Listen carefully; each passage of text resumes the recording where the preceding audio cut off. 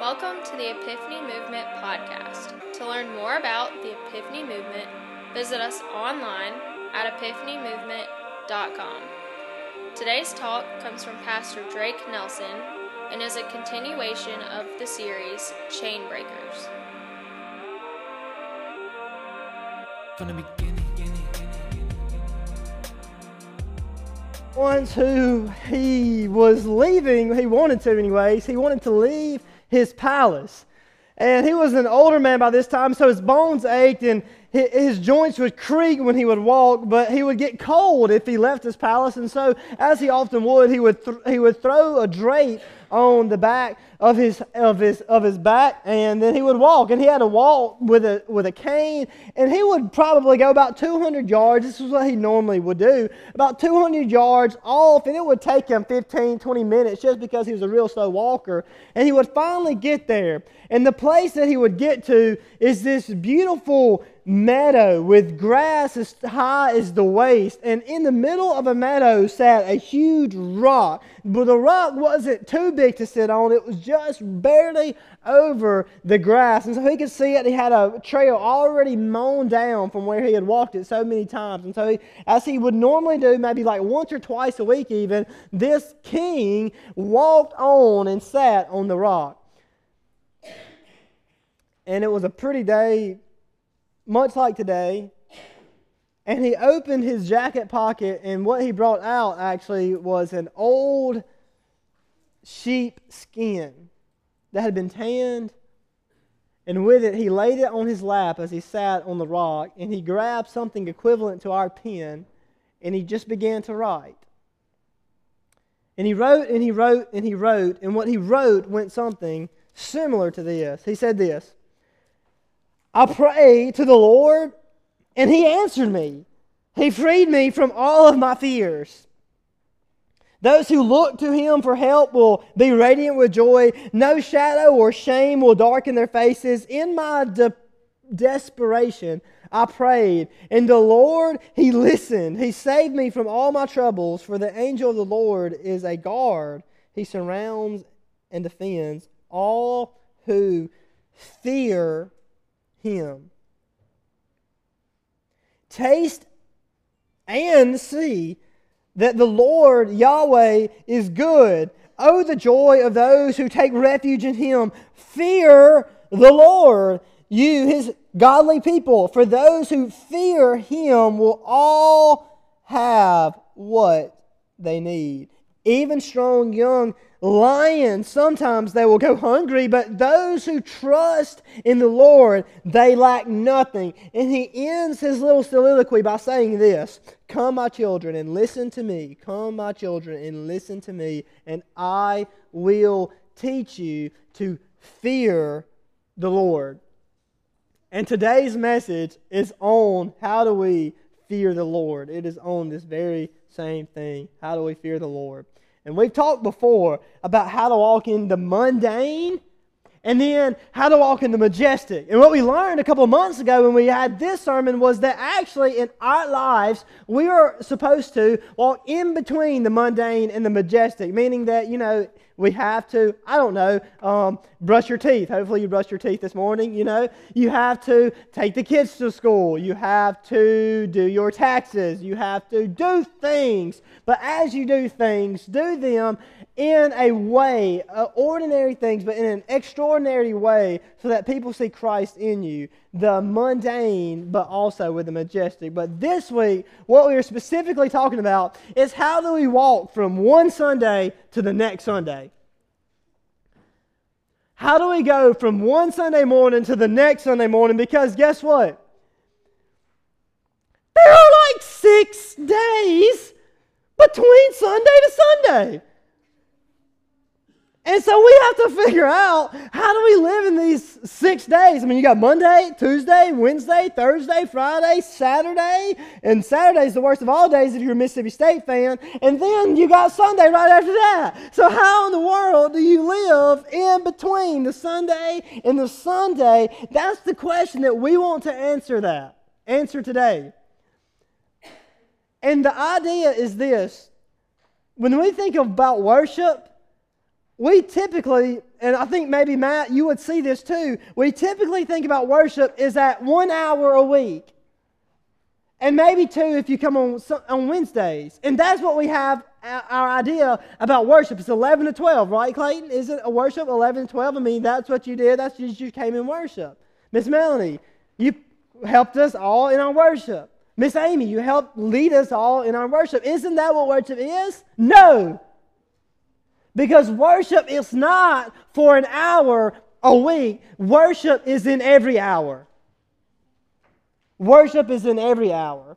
And the writer of Hebrews is actually going to help us tell that in Hebrews 13, verse 15. Here's what he says. He says this, "Therefore, let us offer through Jesus a continual sacrifice of our praise to God." Some of your translations say the fruit of lips which praise God. So Miss Amy, that's what we just did. Miss Melanie, that's what we just did. Clayton, that's what we just did. Anybody who sung, that's just what we did. We offered the fruit of our lips that praise God. So that's good. The Bible says you should sing. That's what we just did. But then guess what? It's not just an hour. He's about to say it's in every hour. Verse 16 says this, "And do not forget to do good and to share with those in need." These are the sacrifices that please God. AKA, worship is not just in an hour per week, but worship surrounds every hour in every week. Now the old man was getting hot by about this time, and so he took his coat off and the blanket off of his back, and he sat there, and on his lap was still that old tan skin with what he had just written on it. And normally you would think he would roll it up and put it back in his coat pocket, but you actually couldn't do that because you would have to let the ink dry. And it didn't dry like how ink dries today. You know, you write it, and then if you're left-handed, you have the little smudge on the page, and that really is not good. But, I mean, it's going to dry pretty much right after that. But in those days, you would actually have to let the ink dry for a while. And so what he decides to do is he puts the little skin on top of the rock and lets it dry by the sun. And he just slides down to the bottom of the rock and has about 30 or 45 minutes to kill. And as he often does, he just begins to daydream. So he begins just to think about his young childhood and goes all the way back to many, many moons ago when he was just a little bitty kid. And his mentor was a guy by the name of Samuel. And Samuel would tell this little child, he would tell him about the days of old. Because after all, he was going to be a king, and so what he wanted to do is to tell this soon-to-be king, hey, this is our history. This is where we have come from. Because if you don't know the history, then perhaps you're bound to repeat it. And Samuel would teach this young child, and so he was reflecting about what he had used to been taught. Now, Samuel's mentor was a guy by the name of Eli. And Eli was a really old man, but all those years before, Eli sat on the very same rock that the king was now laying against. And Eli, 100 or so years before, sat there. And it wasn't a pasture then. It was actually a town with a couple of houses and buildings. And Eli sat there, and he looked down a road. And as he looked down the road, the Israelites were going to battle. And I'm not talking about like this type of battle. I'm talking about you would like take out your sword and you were about to go and hurt somebody. And so they were going out to the battle, but who were they fighting against? They were fighting against the Philistines. Ugh. And as the Israelites and Philistines would go into battle, the Israelites got spanked 49-9. I thought that one in there. That was a state score, by the way, to Goliath, all right, or Alabama, whichever they prefer to be called by this time. So as they, start to come, now all the Israelites are running away, and they decide to get something called the Ark of the Covenant. And the Ark of the Covenant is where God would indwell. It was just a huge golden ark that had God's presence in it. And with the inside the ark was actually the 10 Commandments that Moses had written. And so what they do is they grab the ark and they go off to battle. Now, God had not told them to get the Ark of the Covenant. They just wanted to get the Ark of the Covenant because they wanted to kick the Philistines right in the Buhani. And so they're like, I'm coming after you. And so they get the Ark of the Covenant and they march off into war. And Eli is still sitting on the stone and never moves. He's just looking down the road. And it says in the scripture that Eli feared for the Ark of the Covenant. And so they take the Ark of the Covenant out and 30,000 Israelites die. 30,000. And the Ark of the Covenant gets taken. But there was an Israelite up on the mountain. I guess he was a scout, and he was looking with his new Nikon binoculars. I got some Nikon binoculars the other day, and I really like them, so I suggest getting some. And he was looking down there, and he said, my goodness, people are being slaughtered everywhere. The Philistines have gotten the Ark of the Covenant. So he runs back to Eli, who is still sitting where? On the rock. And says, Eli, I have some bad news.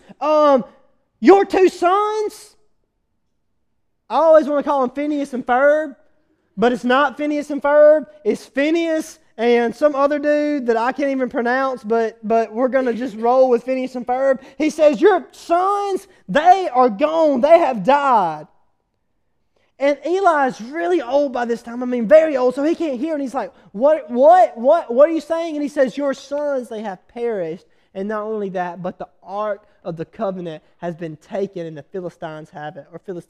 And you know when he said that, Eli fell off the rock. And I don't know if he had a heart attack or a stroke, but he fell off that rock, hit his head, and died right there. So Eli's gone. But it gets worse.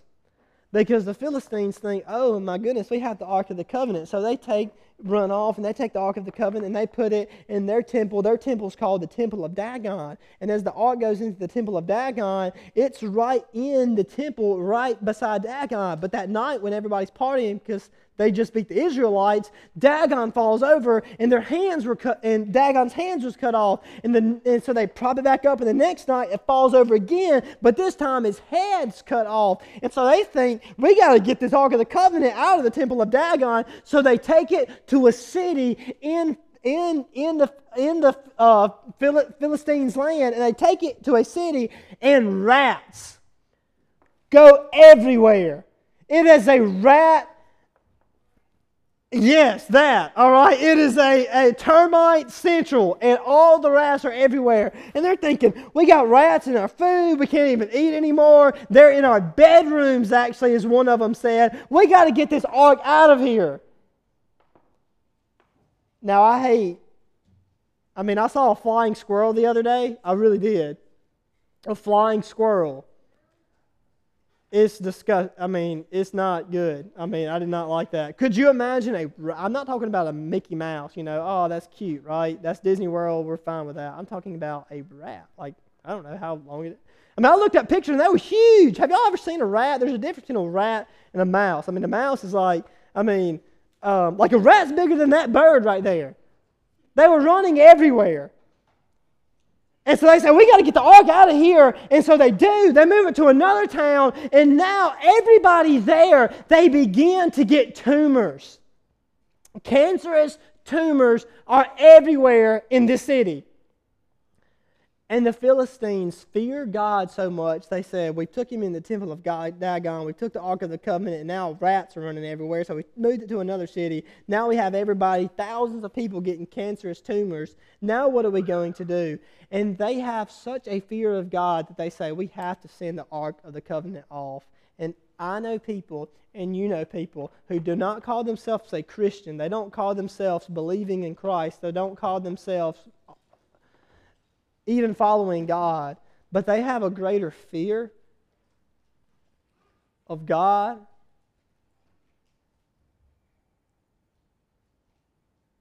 They don't even follow Jesus, but they outweigh my fear of God. And it convicts me. So these Philistines, they had a great fear of God, but they didn't know what to do with it. Instead of having that fear culminate in a relationship, they say, you know what, we're about to get as far away from this dude as possible. And so what do? They make a cart, and they put the Ark of the Covenant in the ark. And then they get gold tumors and put it all around the Ark of the Covenant, and gold rats, and put them all around the Ark of the Covenant. And the cart is not attached to anything. It's not like somebody's pulling the cart, Miss Melanie. It's just a cart. And they say, okay. And the Scripture says that the cart just took off down the road with nothing pulling it. Just gone. And where does it go? It goes to an Israelite city. And it shows up to the Israelite city. Now, the older men, they're out there just sweating and working, and they had just gotten, off of work, and they turn back after their water break and look back down the road where this cart is coming, and they're thinking, what's going on? This cart's coming down the road. And as the cart comes down the road, they run out there and think, this is a trick, and discover what? They discover this thing has the Ark of the Covenant on here. And they all look in, and it was 70 grown men come out and surround this Ark of the Covenant. And they say, well, we got to make sure they didn't steal the what? What's in the middle of the Ark of the Covenant? I told you earlier. Do you remember? We got to make sure they didn't steal the Ten Commandments. And so they open it, they look in there, and guess what happens to all 70 of the men who look into the Ark of the Covenant? They're dead. They die. And so now fear spreads even more. And where they were was this place called Beth Shemesh. Beth Shemesh. And so now Beth Shemesh is freaking out. They're like, we got to get the ark away from here. So they send it down the road to Kiriath Jearim, and they send it to Abinadab's house. And Abinadab welcomes the ark. They say, yes, back in Israelite territory, bring it here. And he takes the Ark of the Covenant there. And there it stays. There it stays. And now this young kid who Samuel was telling the story to, has now grown up to become a king, and years have passed. And Samuel has long since passed.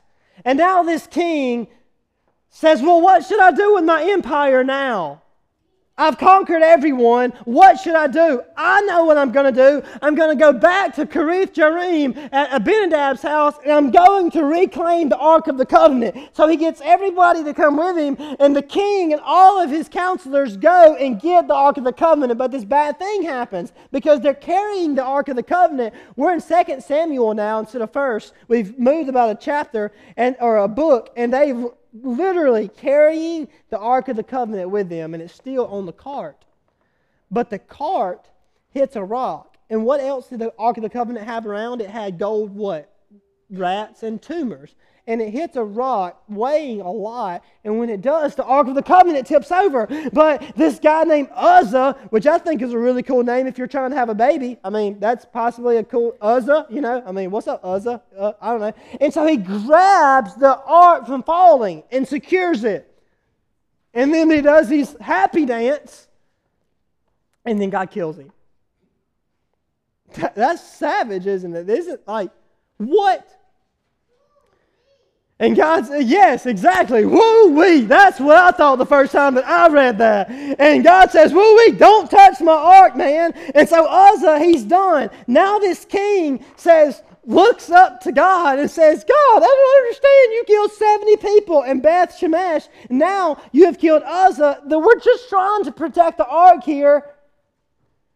And so he says, who can hold the ark? Who can hold the ark? And so what they do is they take the ark to the closest house, which was a guy by the name of Obed-Edom. And they take it to Obed-Edom's house, and they drop the ark off there. And so now the ark stays at Obed-Edom's house, and the king and his counselors go back up to Jerusalem. But Obed-Edom starts to prosper, and it's not an ark problem, it's a heart problem. And Obed-Edom has a fear of God. So he says, you know what? I'm going to live my life this way. And God blesses him. And the king gets news back that God is blessing Obed-Edom. So he calls up his men and says, we are going to get the ark. But he has a question. And the question then is, how do I get this ark? how do I get this ark from Obed-Edom's house all the way to Jerusalem? Do you know how far that was? It was 11.5. I used to think it was 17, and I think I've told y'all 17. I've told the story, I think, once before. It's not 17 miles. I thought it was, but it's actually 11.5 miles, which is still significant. That's about here. What would you say, 11.5? Maybe to Yazoo City? Would you think that's about right? No. I really don't know. I'm not good with like distances or anything. I missed a deer the other day. It was 26 yards. I thought it was 40. So that gives you any... Okay. 11.5 miles from Obed-Edom's house to Jerusalem. And so the king says, how are we about to do this and all not die? Because I don't want to die. I don't want my mighty men to die. I don't want you to die. What are we going to do? So here's what they came up with a plan. They said, you know what we're going to do? We're going to go get that cart, and we're going to take the cart off. It actually is supposed to be carried on poles. So they made these poles, and they put the Ark of the Covenant on the poles, and they all carry the poles. And they walk 1, 2, 3, 4, 5, 6 steps. And when they walk 6 steps, what they do is they put the ark down, they build an altar, and they worship God. They walk 6 more steps, and then they build an altar, and they worship God. And they pick the ark back up, and they walk 6 more steps, they build an altar, and worship God. And they do this for all 11.5 miles. And when they finally got into Jerusalem and nobody died, they threw an absolute party. The choirs was there. It was amazing. And at the end of it, they looked back down the road from which they had just walked 11.5 miles. And every 18 feet or 6 steps or 6 yards or about 8 meters at the whole rest of the way, you saw an altar that was built here and built here and built here and built here and built here and built here. So the question now is, how do we live from Sunday to Sunday? And the answer is build an altar. And I'm speaking metaphorically now because we don't actually build an altar, but the principle is still the same. From Sunday to Sunday, do something that makes you say, hey, look, I'm building you an altar, God, and I'm going to worship you. God, I'm going to build you an altar of praise. I'm going to build you an altar of my Bible study. I'm going to build you an altar of my sacrifice. I'm going to share my faith with somebody. I'm going to grow from Sunday to Sunday. Every 6 steps. Maybe it's every lunch break. Maybe it's every 2 hours. I don't know when it is, but when God pricks your heart to say, stop what you're doing and say, God, I'm going to worship you. So the question then becomes, look back at your week. Look back at your week and look at your altars. Do you have any? Can you see where God has grown you this week? And if you can't, then I have to ask a serious question, and that is, do you fear God? Do you fear God? Because if we do, every single week from Sunday to Sunday, we will be building an altar of our praise, and we will be growing in our relationship with God. See, people love conviction. People love to feel convicted, I think, because it gives us a challenge that we can aspire towards and look towards. Like this week, oh man, Drake spoke on finances. I'm tired the next Sunday, boy. I mean, I'm telling you, you know. And then the Sunday before that was called the harvest and the headache. Do you remember the harvest and the headache? Drake talked about how to deal with the difficult people in our lives, and I got plenty of them. I'm going to work on that this week. And it's cool to feel convicted, but only when it's comfortable. But what about when it's not? What about when it's uncomfortable conviction? Well, what then? Well, then we just want to sweep it under the rug and not deal with it. But God is here today, and I think what He's trying to say is, hello, don't just obey me when it's comfortable conviction. Obey me when it's uncomfortable conviction. Obey me because you fear me. And build an altar of your sacrifice, of your praise, of your worship. And on Saturday night, when you look back across your week, you'll be able to see an altar being built, and an altar being built, and an altar being built, and an altar being built. And I think we have to get our fear of God where it should be. I think we have to get our fear of God where it should be. And here's what he said. After he got through, I thank you so much, Miss Lisa, for reading. Thank you so much, because I put her on the spot. And I put you on the spot too, Clayton. I'm just terrible at that. I'm so sorry. And it says this. After David got back from the 6 steps he had gotten talked, because do you know who the king sitting on the rock is, by the way? It's David. And when David got back, here's what he said. He wrote Psalm 24, to which you read, and he says, who may climb the mountain of the Lord? Who may stand in his holy place? Only those whose hands and their hearts are pure, who do not worship idols and who never tell lies. They will receive the Lord's blessing and have a right relationship with God, their Savior. Such people may seek and worship in your presence, O God of Jacob. And so my question, and God's question, is do you fear Him? And if not, how do you get that fear? And it's by looking a little deeper and understanding that God is holy. Because Isaiah 6 says this. It says that there were these seraphim, each having 6 wings. With 2 they covered their face, and with 2 they covered their feet. With 2 they flew. And here's what they were calling out. They were calling, holy, holy, holy is the Lord of heaven's armies. The whole earth is filled with His glory. And their voices shook. And so here's what I'm saying to us today, is that there must be a time when we get on our knees and when we say, God, you are holy. You are different. You are different. God, we love you and we thank you, God. You alone are holy. You are set apart. And in that, it will do something in us to which it sets us up having the right fear of God. So how do we make it from Sunday to Sunday? It is by fearing God, setting up altars all along the way. Have you set up any? Have you grew this week? I know you have. But let's continue to grow in where we are, and that is how we fear God. Why? Because He is so holy. He is so other. And He's worthy of all of our praise. Am I speaking truth right there? I think I am. And I hope I am as well. Well, thank y'all so much for coming. Clayton, if you want to come and lead us in with some songs. I'm super excited about where we're going to end. And let's pray. And then we'll continue on in our worship. God, thank you for everything that you've given us. God, we thank you that worship isn't just an hour a day. But God, we thank you that worship is in every hour. That worship is in every hour.